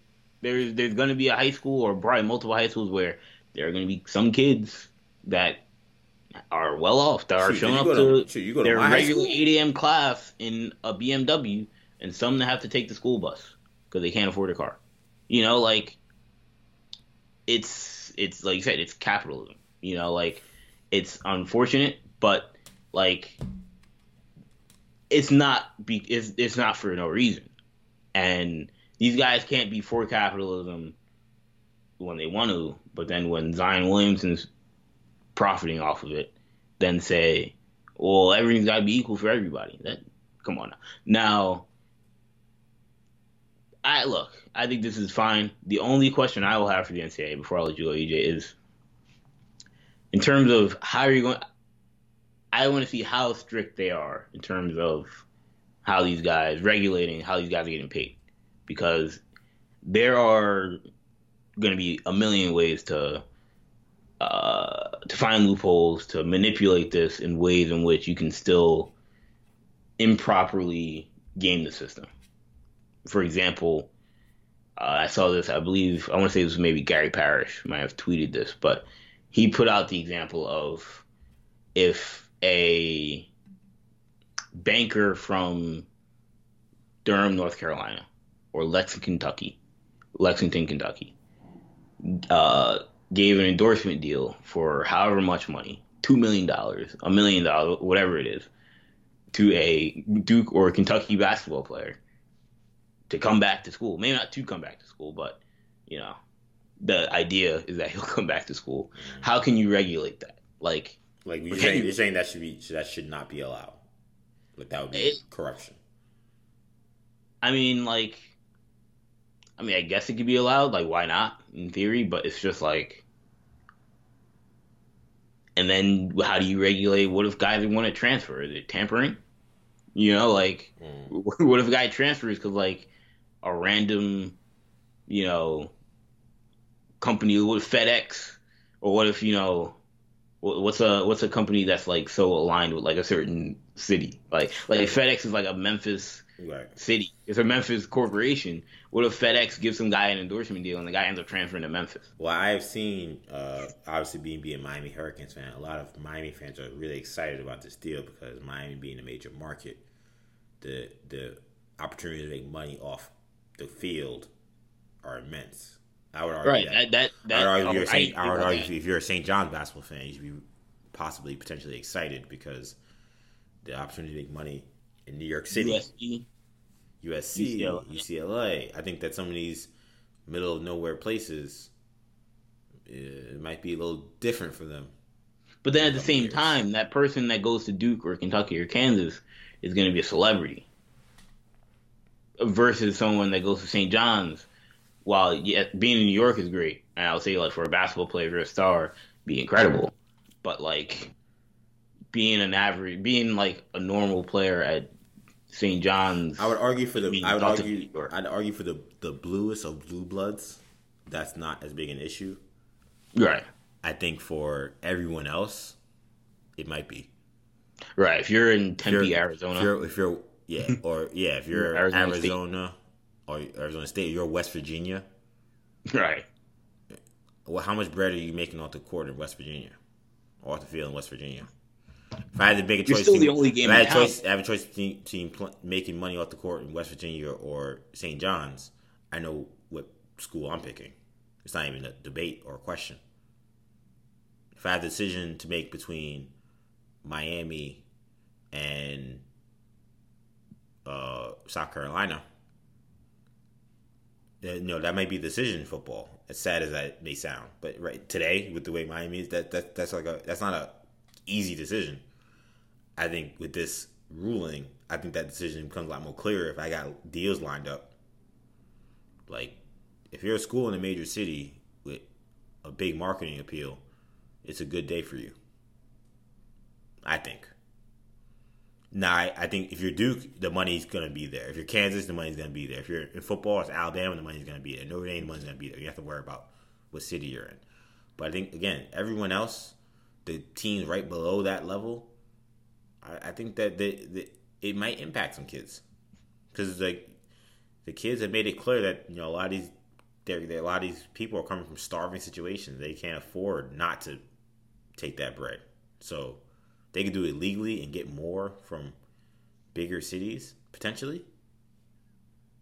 I think you might see it happen. The one guy who probably deserves a shout-out, but I will never give that guy a shout-out, is Ed O'Bannon. That's all I'll say. Nah, yeah, he's not going to get a shout-out on this show. And there are some people get out of here, salty video game fans. Ed O'Bannon did a great job. I'm like, nah. We wouldn't. He may have done a great job. I ain't gonna acknowledge it. Yeah, exactly. That's someone else could do that. I'll let someone else. I don't got. That's someone else's job, man. I don't gotta acknowledge it. These lean years I had, these lean decade I had not having college sports video games. Let someone else sing his praises. It ain't gonna be on New Generation Hero Talk, Sports Talk. I'll say that much. So, let's quickly go through who's flames and who's trash. So I'll start first with flames. I'm gonna go with the combat sports industry. I'm going to Combat Sports Industries. I thought that they came up with a really smart decision this weekend. So of course there are two major events happening. You got Canelo Alvarez versus Sergey Kovalev in boxing, and in UFC you have UFC 244 that includes Nate Diaz versus Jorge Masvidal. I want to say that. I'm not sure if Masvidal. There you go. And these are two high-profile fights. Nate Diaz is one of the biggest stars in the UFC. Canelo Alvarez is, I think you can make the case he may be the biggest star in boxing. Am I forgetting someone? Obviously, assuming Floyd Mayweather is retired. I think that's fair to say. Assuming he's the biggest draw. So, and Masvidal, I believe, is actually favored in the Diaz fight. So yes, it's a huge bout. Yes, so this is, and Sergey Kovalev has been a world champion. He's a tremendous fighter. So these are two big profile fights, especially for people who are big combat sport fans, and they were gonna have a big decision to make. But they came to the decision that the Canelo fight won't start until the main event wraps at UFC, and this is just nice to see two somewhat rival sports playing nice in a way that helps the fans. There will be fans who want to watch both, and I think that this is awesome that they decided to come to an agreement to start one after the other, and it's going to make for a awesome combat sports night. Obviously, both sports happen a lot of times on Saturday night, so it's not like it hasn't happened before. But I thought that was cool to see that they came to the decision. So combat sports, you get to be Flames this week because you got a great weekend lined up, and fans will have to make a tough decision about whether to choose Canelo and Kovalev versus Masvidal and Diaz. Yeah, that should be fun. A lot of money. Assuming you're using legal. I mean, I don't know why you wouldn't be. It's legal now in America, so isn't it legal all across America at this point? Or am I lying about that? Betting, it's not legal. Oh, no. Oh, it is. Well, I mean, all across America, not necessarily, but I mean, state by state still. Well, it shows you how much I know nothing about betting. I think it is. For anyone who's like, is he saying the betting game? Clearly, there are states that don't have. I don't know, but regardless, I was talking, just in terms of the pay per view. Oh, right. You're in a whole nother level. Yeah, exactly. I'm going. Like, that's why we did it legally. I was like, what do you mean? Is it now illegal to illegally stream fights? So that should be fun. I don't know if I'll be watching, legally. I will be watching. I will not be watching. We have ESPN Plus, so you can watch the Diaz fight legally. Right, exactly. What you do with Canelo is I'll be following that on the updates on ESPN.com, man. Following that on Twitter. What's my flame, DJ? I don't even remember. That's funny. That's how late we do in this podcast. You did Scoops Callahan. Scoops Callahan. So that's a funny story. All right, so Scoops Callahan. People are probably wondering, who is Scoops Callahan? I've never heard of him, so I'm very curious about this. I had the same question myself, EJ. But this came to light to me. So the Mavericks are playing the Lakers actually tonight. Friday night. It's in overtime. Yeah, it's actually in overtime right now. But during the shoot around, LeBron was asked by a reporter about how the Lakers are going to stop Luka Doncic's razzmatazz hop skiddly do, is the way he phrased it. And LeBron was like, I don't know what we're going to do about the razzmatazz skiddly bop or whatever you said, but he's a great player and we're going to have to stop him and Porzingis are two great talents or whatever. Obviously, it's a very hilarious exchange because the guy asked this question cold blank, like very normally, like, but when you do more research, you find out that this guy's name is Scoops Callahan, and his gimmick is that he goes around to Dallas area press conferences and asks sports figures like questions in in a 1920s style reporter thing. So like there are sound bites of him with Phil Jackson, Greg Popovich, Bill Belichick, Tom Brady, Aaron Rodgers, and their reaction to his questions are some of the most ridiculous. It's one of the most funniest things I've ever watched. So I had to give him a shout out for some of the things that he's asked these guys throughout the year. David Beckham, I never even heard of this guy, but had to give him a shout out so that all the listeners can go and check out Scoops Callahan on YouTube. You'll find him because his videos are hilarious. But I just saw the videos of him talking to Belichick and Brady. It might be the only time Belichick has half smiled. Yeah, Belichick even was like, that's funny. Because, like, it takes them a while to, like, realize, like, this is obviously a gimmick, yeah. Yeah, and then they're like, oh, yeah, this guy's a clown. Oh, man. And then some of the guys, Peyton Manning, like, saw the guy's face once he started talking. It was like, don't let this guy ask me a question. I'm not answering from this guy. Oh, man. Shout out to Scoops Callahan. Yo, you think LeBron, we get Scoops Callahan on the podcast?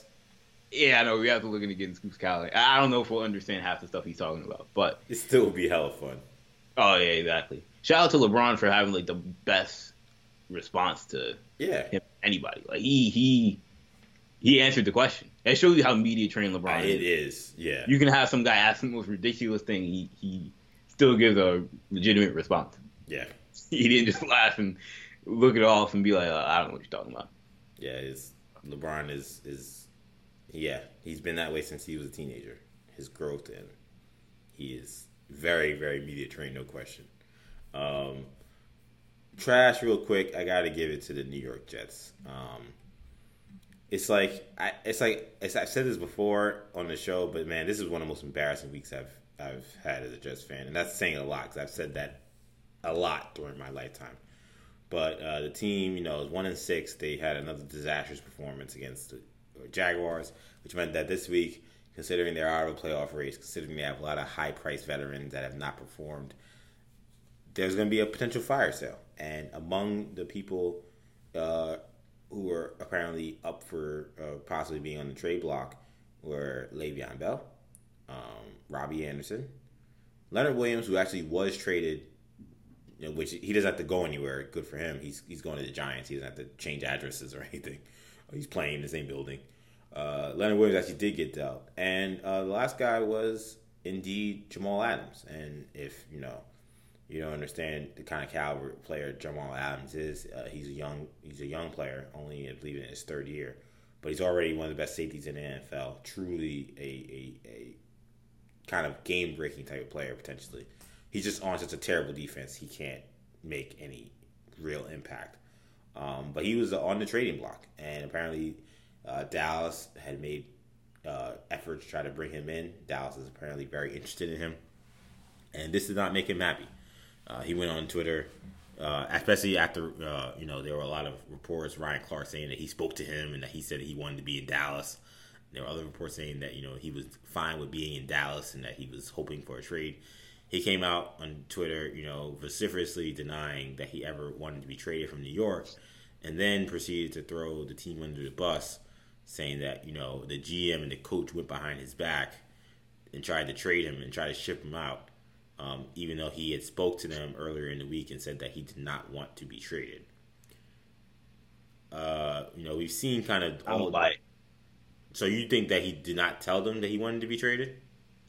What don't you buy? You think that conversation never happened? I mean, the conversation may have happened, but you think he also did want to be traded? I don't think he didn't carry himself necessarily like a guy that was dying to be a Jet. No, he did not. And so even if you don't ask for a trade, even if you may even say, I have no problem being in New York, I want to be in New York, there's a difference between there's a way you can conduct yourself to suggest that you want to be the guy there. And then also, I don't believe that the team told him that they weren't going to trade him. I don't know if he said that, but essentially, if they didn't say that, I don't know if he said that. Which is why this whole thing is kind of fishy. I don't. I have to pull up this thing again. But I don't think he ever said that the team. It kind of is implied. He just said that I don't want to be traded, and I guess he assumed that meant they weren't going to trade him. Right, exactly. I don't think there's anything sneaking there unless they said, well, if you want to be here, you're not going anywhere. Look, if Tremaine Johnson went to the organization and said, I don't want to be traded, trust me, they would not listen to him or give a damn about what he said. Like, you declaring, I officially don't want to be traded doesn't mean that they won't trade you. So, here's the thing. The Jets are a clown show. They're a complete mess. They have no direction. They have high-priced veterans that were signed by a totally different GM who then was fired because the coach didn't want him. And now you have a new GM who seems to be working either in tandem or perhaps even under the current coach who can't coach his way out of a paper bag. It's a mess. And thank God for a guy like Le'Veon Bell who has shown unbelievable leadership during this disastrous season that he's had and the team has had through really no fault of his own. It's just a terribly constructed roster. They have I forgot. Damien Woody said it best. They're in three areas where you need to be great. The Jets are arguably the worst: offensive line, pass rush, cornerbacks. Their cornerbacks can't cover anybody. They can't block anybody, and you know they're one of the worst when it comes to generating any kind of pass rush. So they're going to be terrible, which is why Joe Douglas and the front office wanted to make a deal. Now, I think it's insane and terrible that the front office could be firmly behind Adam Gase and think that getting rid of someone like Jamal Adams is going to help with that cause. It just seems not fair because how great Jamal Adams is, how the passion he plays with. There's the fact that Gase is the guy that's like he's going to be fine and Adams is the guy we're worried about in terms of him being shipped. Seems just not fair as a sports fan. However, Jamal Adams has just conducted himself just like a clown. He's coming out the next day saying, "Look, man, the Packers ain't shopping around Aaron Rodgers. The Patriots are shopping around Tom Brady, and the Rams aren't shopping around Aaron Donald." Jamal Adams is a stud, but come on now, man. To quote the great Mike Francesa. The only thing Jamal Adams has in common with those three players is they both wear helmets. Yo, honestly, like that deserves an EJ relax. It's not an EJ relax. It's a Maul relax from the Joe Budden podcast. I can't take Maul's relax. I say it a lot off air because I think it's funny, but I can't take that from Maul. That deserves a very, very strong. That's just a full Maul relax for sure. He said Tom Brady doesn't get shopped around and Aaron Rodgers doesn't get shopped around. So why those two guys have rings? Aaron Donald's only been the best defensive player in the league for the last 3-4 years. So. Aaron Donald might be the best defensive lineman since Reggie White. That's not hyperbole. That's not even that strong a statement. Yeah, that's not. I didn't say anything crazy. That very well could be true. And Jamal Adams has made one Pro Bowl and has never won anything. He's been on defenses that I don't think have ever been ranked in the top half of the NFL. I think Jamal Adams is a great player. He's my favorite player currently on the Jets. But this was just crazy. There's a reason he didn't get traded. It wasn't because the Jets weren't willing to trade him. It was because nobody was Cowboys weren't willing to match what the Jets wanted. Yeah. So clearly, and the Jets didn't want more than what the Jaguars wanted for Jalen Ramsey. In fact, they wanted a little bit less, and makes sense. He's not. I think I would have given up what Jalen Ramsey got in theory. Like, I don't know if I would have given up what Jalen Ramsey got in general, but like because Adams is cheaper and is signed for the next couple of years, I think I value him as much as I value Jalen Ramsey. But he's also not a corner, so.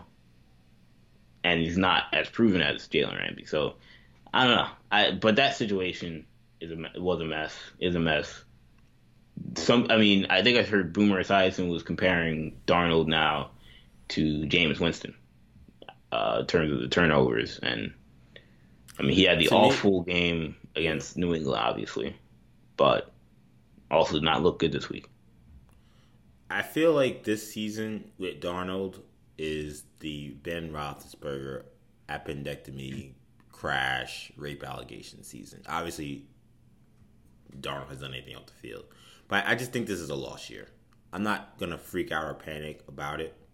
I think that he probably would have played fairly well if it wasn't for the mono situation, and I just think he's gonna be off. I think it's gonna take him a while to get back. And this is what and he's playing on just a god awful team that has no pass rush, no real game breakers on the outside. I just think I'm not. I don't think that this is a James Winston situation. I do think he's playing poorly. He had a couple bad breaks last week where I thought the Jaguar defenders made some great plays on ball. They were terrible throws, but throws that maybe wouldn't have been picked off with guys with worse hands, and the guys making diving catches for interceptions and plays that maybe would have been normally a clean sheet for him turned into a 3 interception game. The Patriot game was god awful last week. I want to see how he plays the rest of the season before I really start fully freaking out. But yeah, this to me reminds me of Ben Roethlisberger after he got into the car crash and had the appendectomy. He did get in a car crash, right? I'm not making that up. It was a motorcycle crash, right? Did he break his face? Yeah, I think it was a motorcycle. Yeah. I don't remember a car. Yeah, motorcycle crash. He had an appendectomy situation. I believe that was the same year he had the rape allegations, and he just had a terrible start to the season, and he never figured it out. And then now he won. I think he ended up winning maybe one more Super Bowl, or he would end up going to the Super Bowl. And he's had a great career, so I think Darnold will be fine. But yeah, it's been bad, no question. What's your trash this week? Trash this week. I had Duke. I don't have really much bones to pick with Duke as much as I want to give credit. I almost have two flames essentially. I want to give credit to Northwest Missouri State. And you may be wondering what is Northwest Missouri State? Sounds like a made up college from a Judd Apatow movie, but. No, this is actually the Division II national champs, Northwest Missouri State, in 2019 as well as 2017. They played an exhibition game against Duke, who was trashed this week because they in that exhibition they won. They didn't lose, so you can breathe your sigh of relief if you're Coach K, if you're every Duke fan out there, part of the Brotherhood, as they like to call themselves, or the Camera Crazies. But they only won that game by 6 points. Not a great performance. The final score was 69-63. Duke's the number 4 team in the country, and the best player on the floor was, I don't even know the kid's name. Some kid named Hudgens, but a point guard. The point guard for Northwest Missouri State. Kid's only a redshirt sophomore, but dropped 27 points in Cameron Indoor Stadium. One of the most impressive performances I've ever seen. I guess Trey Jones, of all people, one of the best point guard defenders I've seen at the college basketball level in my time watching college basketball. So credit to them. If I'm Duke, I mean they bounced back in their second exhibition. They won by like 80 points or whatever. So, you don't want to panic, but they also played Kansas on Tuesday. So, you want to, if there's any time to wake up, it's about now, maybe that was a good wake up call for that team, but they honestly had the same exact problems they had last year where they just can't shoot the basketball to save their life. And when you don't have Zion anymore, or RJ Barrett, you really won't have nearly as much easy points as you did last year. So they had trouble scoring the basketball, which is why a team from the northwest side of Missouri can give them trouble. And I mean, you don't want to panic in an exhibition game, but I wouldn't feel too hot about this Duke team if I was a fan. Matthew Hurt looked great. Vernon Carey had his struggles. Certainly, I think he only played like 5-6 minutes in that game, even though he started, which was a red flag in his own right. But Trey Jones had his up and downs. But I wouldn't feel great about this Duke team. Yeah, it's exhibition, but I don't think this Duke team is that good. I feel like this college basketball season is kind of the top 4 teams who will be playing Madison Square Garden next week. They're the top 4 teams right now, but I think by the time we get to March or deep into the season, there are going to be other teams that are going to emerge. I don't think this is going to be your Memphis. Yeah, okay. I don't expect this to be your typical chalk. I think Michigan State will be there. I think the other 3 teams, if those teams end up being one of those teams end up being out of the top 25, it wouldn't shock me. Seriously, I think that they are teams that have a lot of talent, but also have a lot of question marks. And Duke is not different. Yeah, Duke's very beatable. Absolutely, all these teams are beatable. I mean, that's why I was exactly. Michigan State's is very injured, and they honestly weren't that great last year. They're just bringing a lot of guys back. Yeah, from a team that was okay. Yeah, right. They got to the Final Four. They got hot at the right time, which I mean, it's always the typical remedy for or recipe for, a team that's going to be a preseason top 5 team. But they're not the typical juggernaut, not preseason number 1. Kentucky, they're the preseason number 2, but this isn't the greatest recruiting class they've ever had. No. It's not really that great for a Calipari standard. And, they're bringing back guys, but they're not bringing back really the guys that were any good, like Tyler Hero, Keldon Johnson. So, Ashton Hagans, though, could have a big year. Yeah, Ashton Hagans was pretty decent. He's a great defensive player. Bring back Emmanuel quickly. They got guys, but I think that the team that wins the national championship will not be in that top 4. I'm gonna say that right now. Yeah, I would bold prediction. Their team like I think Gonzaga. I don't know what the guard situation is. It's a wreck, but I mean their front court is just as talented as any team in the country. I think Florida's got talent. Virginia loses a lot of guys, but the one thing I can trust with Virginia is that their system, you're always going to win games. I think Villanova is going to be much better than they were last year. So, and I mentioned Memphis, but talent-wise, on paper, I think they're just as good as any of those teams. It's just I think Louisville is going to be dangerous this year too. I mean, they're ranked number 5 right now, so it's not like they're a sleeper, but yeah.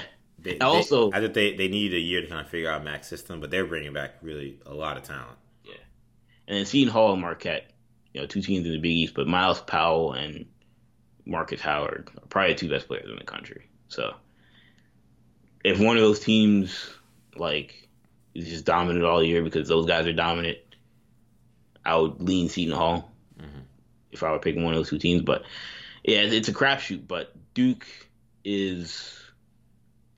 Don't expect, Zion Williamson's not walking through that door this year. Neither is Jason Tatum, Brandon Ingram, R.J. Barrett, Kyrie Irving. The list goes on and on. This would be probably a down year for the Brotherhood. Let's wrap it up, Kendall. What's going to be Kendall's court this week?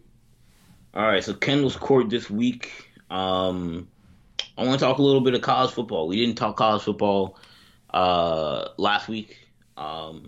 And we haven't talked about it this week as part of the rundown, but we're coming up on a kind of a slower week in college football. The only real earth-shattering matchup is going to be the Florida-Georgia game out in Jacksonville. Why don't they call it the world's largest cocktail party anymore? I hate that they got rid of that. That was one of the best nicknames for a rivalry. Probably. I mean, I know why, but it's just people who drink alcohol at football games get over it. I don't know. I just feel like it just seemed like I don't know. I don't like that they're calling the Red River rivalry the Red River Shootout. Well, no, they calling it the shootout again. They've been calling it the shootout. That's what it's supposed to be. That's what it's been. Okay. They stopped the shootout word because they said it was promoting gun violence. Right. Yeah. They were calling it ridiculous. They changed the AT&T Red River Shootout, and I was like, this is bugging me out. See, you're youngin' because you grew up in the days when it was still it was a rivalry. No, it's supposed to be the Red River Shootout. That's what it's always been. But by the way, the best rivalry nickname is Clean Old Fashioned Hate, which I believe is Georgia Tech in Georgia. Yes. Yeah. The one of the best rivalries in college football. It's the best rivalry name. The rivalry is pretty one-sided. Georgia Tech, man, those games be legendary. Yeah, nah. But yeah, I wanted to talk about college football more because I wanted to discuss this top 25, which is very much in flux. We got in the top five undefeated teams. Penn State's in there. They haven't really played anybody. I mean, they beat Michigan, which was a nice win, I guess. But the real test will come. Most people would say the real test will come when they play Ohio State. I will say the real test will come next week when they go to Minneapolis to play the Minnesota Golden Gophers, who are ranked 13th and are also undefeated. And I watched this team last week, EJ, against Maryland, and they won, I don't know, 52 to like 10 or something like that. They were up 52-3 when I was watching. And I couldn't believe what I was seeing in terms of like similar to that same feeling I mentioned with the Nationals. Like, well, the Nationals are good. Like watching Minnesota just beat down on any team in conference is something I've never seen before. And one I want to say I felt old because the best player in their defense, who might be the best safety in college football, is Antoine Winfield Jr., which I was like, as a Vikings fan, I understand why he went to Minnesota, but Antoine Winfield Jr. is playing? Yeah, man. Marvin Harrison Jr. just committed to Ohio State. I saw that. I saw Marvin Harrison trending, and it's sad, but I couldn't help but think, yo, man, what did he do? Yeah, the joke was like, everybody hide, Marvin Harrison trending. I saw somebody tweet, I saw Marvin Harrison trending and called to check on my family. Yeah, that was essentially the running joke. We I don't want to say we love Marvin Harrison, New Generation, but we respect Marvin Harrison. Oh yeah, we got plenty of love for Marvin Harrison. Definitely don't want no smoke with Marvin Harrison. Yeah, exactly. He's a superstar. But yeah, Minnesota is ranked number 13, but not just them. You got Utah at number 9 as a strong playoff contender. And look, I was one to say I thought Utah was overrated this year. They had a quick loss early in the year to USC, but they've played great football since then. Baylor, undefeated at number 12. I think a serious contender to make the playoff if they can beat Oklahoma, whenever that is. Matt Rule, the job he's done there. SMU's undefeated. I don't think they have a shot just because of the conference they're in, but Appalachian State undefeated at 20. It's just, and you look at the teams from 17 to 25, you have Cincinnati, Wisconsin, Iowa, Appalachian State, Boise, Kansas State, Wake Forest, Memphis, San Diego State. Besides Wisconsin and Iowa, all small schools essentially. I mean, Kansas State, Wake Forest are in Power 5 conferences, but they're at the bottom of those conferences. Well, the conference play in a lot of these bigger conferences has been terrible. I mean, we watch the ACC every week, and Miami was just beat Pitt on the road. I mean, Pitt was Where's the SEC? Really well. The SEC is awful. All these conferences are awful. There aren't a lot of very good teams. The SEC's got 4 teams or 5 teams in the top 11. Auburn, Georgia, Florida. That's pretty good, but the rest of the conference is awful. Like they don't have. Like just beat up on each other, yeah. Yeah. Now after you get to those teams, now it's Missouri and Texas A&M. Those are the only other teams with winning records. Where are the blue bloods? I'm used to looking at the top 25 and seeing USC, Texas, A&M, Miami, Florida State. Like the conference play, teams are just beating up each other. Nobody's establishing themselves. The teams that played well in conference play haven't played well in non-conference. So a team like USC is 4-1 in conference and beat Utah, but they're 5-3 overall because their non-conference was terrible. Like it's what clown media member gave Pitt a vote in the top 25? They must have snoozed during that Miami game. They saw Pitt take the lead and they're like, all right, yeah, they won that game. Let's pencil them in. I'm like, how we get a vote? I was losing Miami. Yeah, you losing to Manny Diaz's 2019 Miami Hurricanes at home. Something's wrong with you, man. Because Miami, they give you games every week. So if you can't finish them at home, I don't know what to say. I just had to give this a shout out because this is a bizarre top 25. Don't be surprised if there is a very bizarre team in the playoffs this year. Where we're looking and we're like, man, Alabama's going to crush this team by 40. How did they even make it? I think the only reason why I pause is because there's still 5 undefeated teams, and there are a lot of one-loss teams. And besides Utah, none of them are like super weird. Oregon is playing better than maybe I think some people expected. I know a lot of people didn't think they would survive their early tough schedule, and they pretty much came out unscathed besides the first loss. But everyone else, I mean, because you have to go to Baylor before you start getting to the oddball teams. But if those teams at the top finish out okay, I think we'll still be fine. Because if you do the math, look, Alabama and LSU are going to beat each other up. That's one of those teams, at least, is going to have a loss, but still be in the race. It'll probably still be a top 6 team. Ohio State could run the table, but Ohio State and Penn State are going to beat each other up. That's the one of those teams. Whatever team loses that game is out. And then Clemson Florida and Georgia, one of those teams will have another loss. That'll be 2. Yeah, they will certainly be out. And then Alabama, LSU, like these teams, all these teams are still going to play each other. Oregon's still going to play Utah. Oklahoma pretty much controls its own destiny, even though they're all the way down at 10. But Oklahoma, even though they're down at 10 and they control their own destiny, they have to play Baylor, and they might play them again. Yeah, they might have to play them twice. Yeah. If Baylor beats them twice, I would almost guarantee. Yeah, they're done. That's 3 losses. Well, yeah, I was going to say I guarantee Baylor gets in the playoff. Oh, I would agree with that. If they're on the table. They control their own destiny to get to the playoff. I'd argue even if Baylor slips up and beats Oklahoma twice, they will get in. Assuming they're going to be losses. You just said LSU or Alabama are going to lose at least one game. Ohio State or Penn State are going to lose at least one game. The only team that appears like they won't have any issue is Clemson. Right. Everyone else, there's a potential loss on their schedule or a guaranteed loss on their schedule. So I think the only issue is that because so many teams have these situations, I don't know if some of these other teams are going to, oddball teams are going to jump over them because there's so many teams they have to jump over. And Minnesota controls their own destiny. Like, these teams are ranked low because we have to see it to believe it. But like in reality, they have just as much of a shot to make it as Alabama does. You know, if they win all their games, which seems improbable. Seems improbable that Baylor would beat Oklahoma or that Minnesota would beat Penn State and Ohio State, which is what they'd have to do more than likely. Or beat Penn State twice.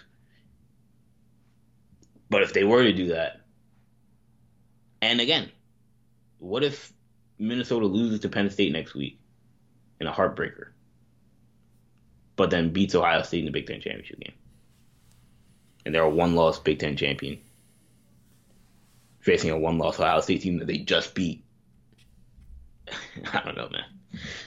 So it sets up for a very fascinating selection Sunday in college football, which is almost never fascinating, but should be fun. Yep, I think so.